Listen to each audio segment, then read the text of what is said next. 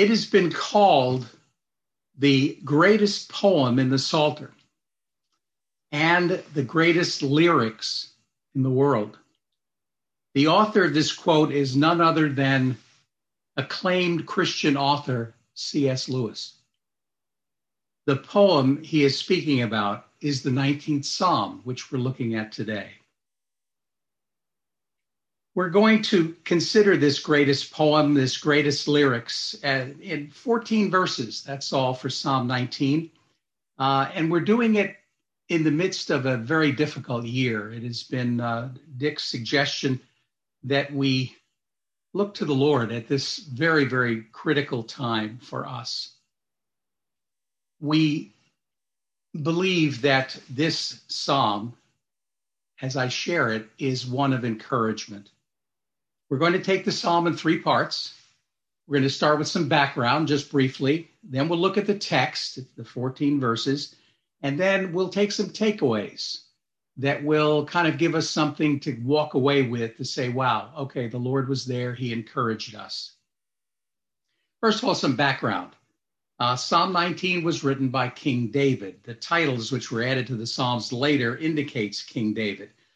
And unfortunately, we don't know the circumstances surrounding this psalm. It was intended to be sung, by the way, by the Jewish people through all generations, hence the words in the title again for the director of music.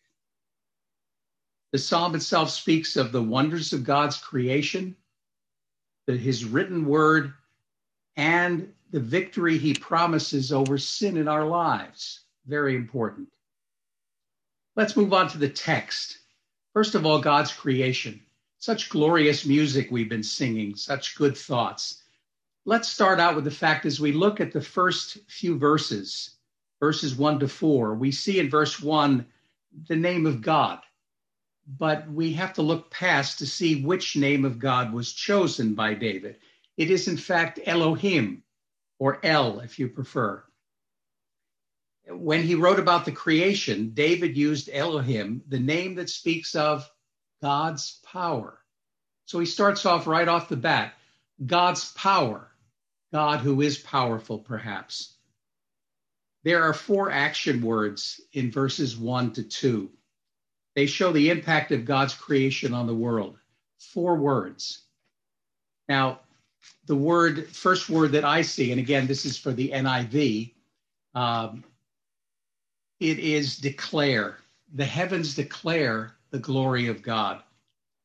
The sheer size and unrivaled beauty of the heavens reaching deep into space that we in our generation can see partially, declare the glory of God. It has been amazing to see how far out there we are trying to reach, but it is endless. Declare. And this speaks of the glory of God. You can't see someone's creation. We can't look at the artist's creation and say, wow, that's nice. I like it in itself. No, you want to know more about the artist. What impacted him? What is he or she like? Tell me. When you look at the creation, it speaks of the glory of God. The second word is proclaim in that group of verses from 1 to 4. The skies proclaim the work of his hands. Looking up, looking at the skies, the magnificence of the heavens above proclaim the one who made them. Pour forth is another one. This is interesting. The scripture is day after day, they pour forth speech. The heavens and the skies constantly announce who made them. God's handiwork is in evidence. Pour forth is very interesting. It's not a word I would have chosen, but as the Lord led David, pour forth is literally gush, like bubble up, like a river, like a stream, most often used for springs or streams. The significance of the term here seems to be the speech never ceases. Pour forth. And the last of the 4 words was reveal. And I like this. Night after night, they reveal knowledge. The knowledge of God's creativity and power never ends. Just walk outside at night on a clear night and look up at the stars. It's like, where am I, Lord? And this is not Star Trek or Star Wars. This is the real thing.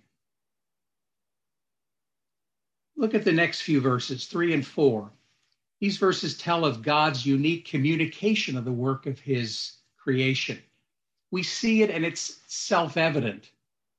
And yet, there's a communication factor that's going on. Verse 3 says, they have no speech, they use no words, no sound is heard from them, yet their voice goes out into the earth, their words, to the ends of the world. So this unspoken, this soundless communication is going on, affecting everyone throughout the earth. The psalmist says the heavens communicate without words or sounds, but their message reaches everyone.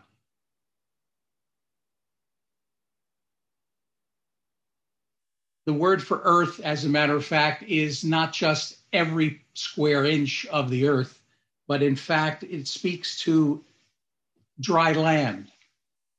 So the communication is going out to wherever people are, dry land, mountains, rocky places, plains, deserts, everywhere. That communication is reaching everyone. So God's wisdom, one writer says, does not need to be spoken. Through creation, it is seen, felt, and experienced. Continue to look down. Verses 4, 5, and 6, or the end of verse 4. These speak of what the sun looks like to the psalmist. Remember, David is writing this, and he's looking up at the sky perhaps one night, thinking about these things. And he comes up with some unusual pictures of the sun. The sun is being described here. In the heavens, God has pitched a tent for the sun.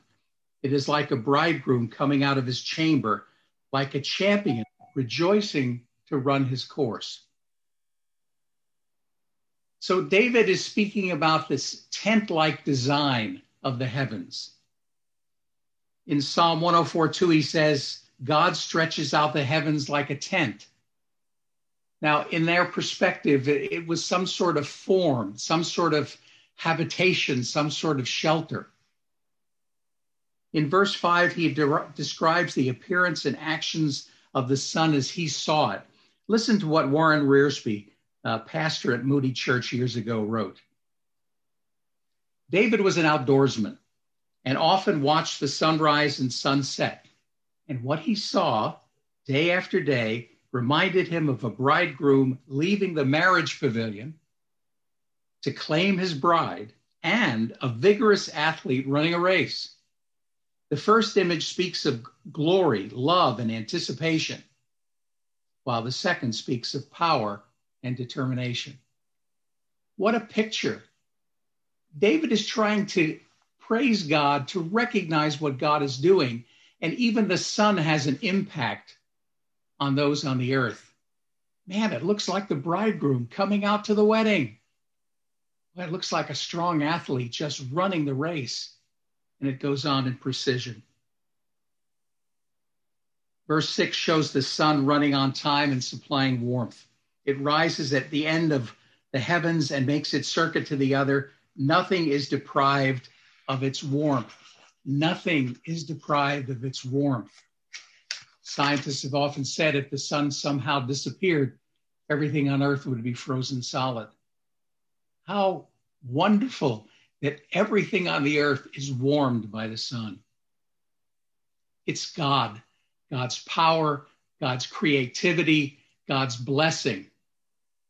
So that's one aspect of God. The psalmist then switches gears, and God's word comes in the center stage in this second section. It runs from 7 to 9, just 7, 8, and 9. Charles Spurgeon, the great English preacher from years gone by, equates the scriptures with God's creation.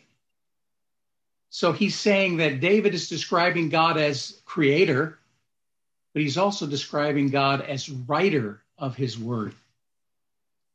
Spurgeon says, for expanse, for loftiness, for brightness, for glory, the scriptures are comparable to the heavens that declare the glory of God and to the sky that shows his handiwork. So we move into this time of understanding the scripture. Just a side note, the name of God is different here. It was Elohim in the first section. Here it is Jehovah or Yahweh. And that's Israel's name for the covenant God. That's the God who's their God, the God who cares about them, covenant God. And that's mentioned 6 times here in this section, just 3 verses. Look at the descriptions of the word of God. Each one is important. The law of the Lord is perfect, refreshing the soul. Now understand that what's happening here in these verses, 6 different descriptions of the word of God are presented. 6 different attributes of the word are presented. And 6 different ministries of the word are presented. What it's called, how to describe it, and what it does for us. The law of the Lord is perfect, verse 7, refreshing the soul. Law of the Lord, what is it? How is it described? Perfect. And lastly, refreshing the soul. That's the Hebrew word for Torah or Torah, which means instruction, direction, teaching. So the first mention of the word is that the word of God is perfect. And secondly, it mentions the impact for us. You're refreshed by the word of God. Just reading it, be sure it's perfect, and understand you will be refreshed or revived. The second one, also in verse 7, is the word of God is called the statutes of the Lord. The statutes of the Lord are trustworthy, making wise the simple. The statutes of the Lord was the name given to the 10 commandments. Those were the statutes of the Lord. Well, what are they known as? They're trustworthy. The reader with childlike faith benefits by becoming wise simply by reading the statutes of the Lord. The next 2 are in verse 8. The precepts of the Lord. The precepts of the Lord are right, giving joy to the heart. The precepts of the Lord are God's detailed instructions concerning practical life.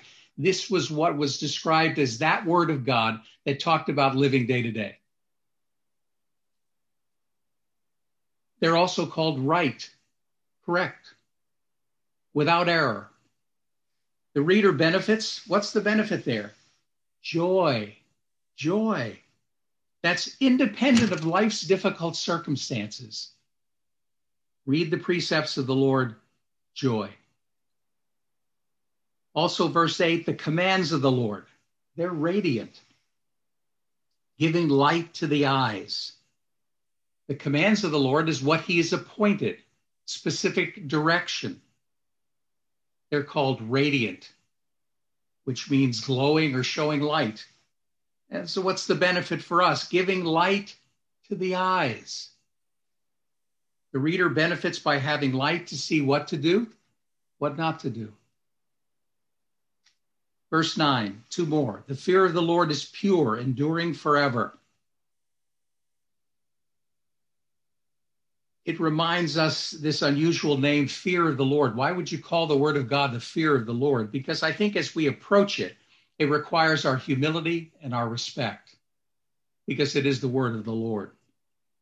So it's called the fear of the Lord by David here. Our attitude to the word of God becomes pure when we come to him with awe and reverence. And the benefit, we realize that God's word is eternal. The book we read as the Bible is eternal. It is something that will endure forever, David says. And lastly, the 6th one, the decrees of the Lord are firm, all of them are righteous. The decrees of the Lord can be translated ordinances or even verdicts like in a trial. It refers to the decisions of a judge. And it says firm. Firm is immovable and to be relied upon. What God says is firm. It's done. It's decided upon. It's a verdict. How does the reader benefit? He sees that God is righteous and his word is righteous. Before David ends the session, he talks about two other things. The first one has to do with what he compares the word of God to. Verse 10, they are more precious than gold, much pure gold. The word of God to David was more valuable than wealth, and now he was a rich king. His son Solomon was even richer. But to him, that wealth paled in comparison to the word of God. How can it? Because it is the very teaching of God, the very word of God, the teaching of the creator of the universe. And then he says, they are sweeter than honey from the honeycomb. God's book is even sweeter than the most wonderful food of the world. And David could have his pick. But he said, you know what? The word of God is sweeter. It's like the best dessert and then some. And that second thing, verse 11, he mentioned a really important factor of the word of God. He says the word of God acts as an alarm for us. It acts as an alarm for us. By them, David writes, your servant is warned. In keeping them, there is great reward. You've seen instruction manuals. There's a section that questions you might want to ask, or what happens if something goes wrong. The word of God does that. It gives us warnings. And what's so amazing about the statement that David makes is it gives us warnings. We heed the warnings and we're rewarded. We don't just save our skin. We are rewarded for spending that time listening to the alarms he gives. An amazing description of the word of God. The last section is God-given victory in this grouping. Verses 12, 13, and 14. It speaks of sin in the believer's life, in the servant of God's life. The first thing David mentions is hidden faults. What are hidden faults? Hidden faults are sins you didn't realize were sins, and you committed them, and I didn't know. What you see here is the psalmist so concerned about pleasing his God that he takes time to say, show me where I messed up. I want to be sure the slate is clean. I want to confess those sins, identify them for me, confess them, and please forgive me for them. But who can discern their errors? Forgive my hidden faults, he says. But there's more about sin. In verse 13, David mentions willful sins, those he committed on purpose. We remember with sorrow David's experience with Bathsheba, the woman next door, the adultery committed, and then the machinations to arrange for the husband to be murdered. Willful sins. And they're not just that big. There are other sins. The psalmist wanted to have the Lord help him give victory for willful sins. Listen to what he writes. Keep your servant also from willful sins. May they not rule over me.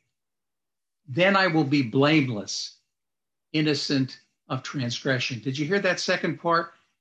May they not rule over me. The servant of God, David, and other believers can choose even though we've been freed from sin as Christians, can choose to sin, just like David could choose to sin. He knew God. He was the man after God's own heart. And yet he chose to sin. And unfortunately, we do. But there's an answer there. He wants to be blameless, but he does not want these sins to rule over him. The servant of God can choose to sin, but he displeases his Lord when he does. The psalmist ends this psalm with verse 14, and it's a prayer. It speaks of the psalm, and it speaks of general life with the Lord. May these words of my mouth and this meditation of my heart be pleasing in your sight, Lord, my rock, my redeemer. The psalmist is talking about both his words and his thoughts. The word translate pleasing refers to the priest's examination of a sacrifice. Back then, there were sacrifices, the tabernacle, the temple. You brought a sacrifice, and the priest would make it a point to examine that sacrifice to be sure that it met God's standards. So as David prays here, he's saying, please examine the words of my mouth and the meditation of my heart. Please examine them to be sure they're acceptable to you, pleasing in your sight. He calls the Lord at the end both his rock and his redeemer. In Hebrew, the word rock here is really rocky cliff. It is a place of protection, the place you go, a sheltering rock, if you will. And the other part is redeemer. You remember the story of Boaz and Ruth? Boaz was the one eligible to be the kinsman redeemer.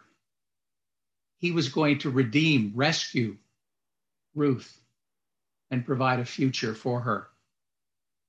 Redeemer, same word. So David calls the Lord both his rock and his redeemer.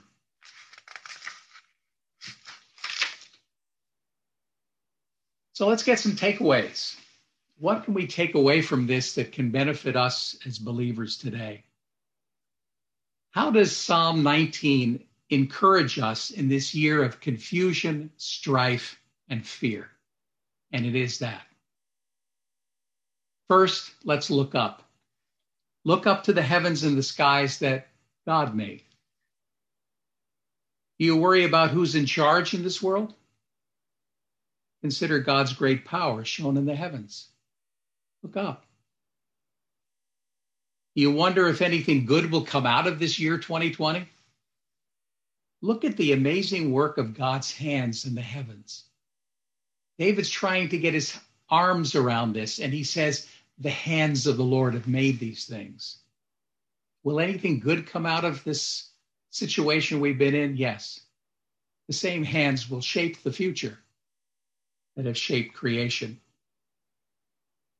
Are you frustrated because God doesn't seem to care about the world? Know that he communicates to all people who he is through his creation, and that day and night constantly. Oh, I don't really think so. No, yes, you should. God is communicating. People stop and think. Are you concerned about God's plans for you personally? Look at the pre-planned and precise course of the sun each day set in motion by God. That one like the bridegroom coming out of the tent. That one passes across the sky like an athlete. God planned that, prepared that. It's precise, it's exact, it's on time. Are you concerned about God's plans for you? You're looking to him. The same one that planned that is going to plan your life and lead you. The first takeaway is God's creation speaks. Are you listening? Am I listening? Second, let's look down at the wonderful word, the Bible. You seek instruction, direction, or teaching. You will be refreshed and revived when you read God's word. Just reading it. I think we can all speak to that, especially in troubling times. You go to the Word of God and you hang on every word. It refreshes you. It revives you. There's instruction, there's direction, there's teaching. But no matter what, it has a positive, reviving impact on you. You need help with your decisions? Oh, I don't know what to do. You will find out how to be wise and live wisely when you read the Bible. It really says that. David says that. The simple, the ordinary person will become wise, will live wisely. You need help with the practical matters of life? Yes, the Word of God will give you those matters and will give you joy. Joy is not just happiness. I was so happy the other day. It's wonderful. But joy is something more solid, more far-reaching. It gives you contentment. You know everything is okay. God-given joy, living in all circumstances. We've seen it in other Christians. We've seen it for people who are going through extremely hard times. There's a joy there. You need help with what he wants you to do or not do? He's radiant. The Word of God is radiant, is light producing, and he'll direct your steps. He'll shine that light. You know, when the power goes out, the first thing you try to find is your flashlight. Why? You don't want to trip and fall. You shine the light ahead of you, and you know exactly the pitfalls ahead. You know exactly where to go. You will find light for your path from the Word of God. So God's Word teaches. God's Word teaches. Are you reading? Am I reading? And third, look within at your Christian life. Are you sensitive to the sins you don't realize you've committed? Just because you don't want to hurt the Lord. Just because you want to be pure like he wants you to be. Ask the Lord to show you and then confess your hidden faults. Well, I don't want to be thinking about my sin all the time. Just be aware of it. But there's worse. The sins that are called willful sins. Are you choosing to commit favorite sins? Perhaps secret sins that you never tell anybody about, but you never give them up. You're a Christian. The Lord loves you. The Lord wants you to be faithful to him. Call on the Lord to help you say no to willful sins and confess those you've committed. John tells us he is faithful and just to forgive our sins and to cleanse us from all unrighteousness. And lastly, are you careful with your words and your thoughts? Well, what I think, no one knows. But the Lord knows. Sometimes the words you say are not very appropriate. I've been there, unfortunately. Look to God to direct your words and heart meditation so as to be pleasing to God, that he can look and go, it's perfect. Great job. God gives victory. Have you asked God for victory in your personal life? Just a final word to those who have joined us by Zoom but have never decided to follow Christ. Yeah, you don't want to. You too have looked up to the heavens and seen the handiwork and power of the Almighty. You have. These images in your mind scream the existence of the Creator. But maybe you've blocked these mental pictures from your mind. You've also looked down at the strong words from the Bible. You've heard it here, you've heard it today, you've heard it at CBC, you've heard it from friends. It's speaking of God's love and the danger of sin and Christ's death for you on the cross. You've heard it all, but you've been too busy with life. Its ups and its downs, mainly downs lately. So you pass it over. Ignoring the creation, ignoring the Bible and what you've been taught. The invitation to have your life transformed for the better is on the table this morning. We're talking to believers, but we're talking to those who just don't want to believe. Old English preacher Charles Spurgeon said, "We are all fellow passengers to the grave." We are all fellow passengers to the grave. We care about those who've chosen not to believe. So what do I do?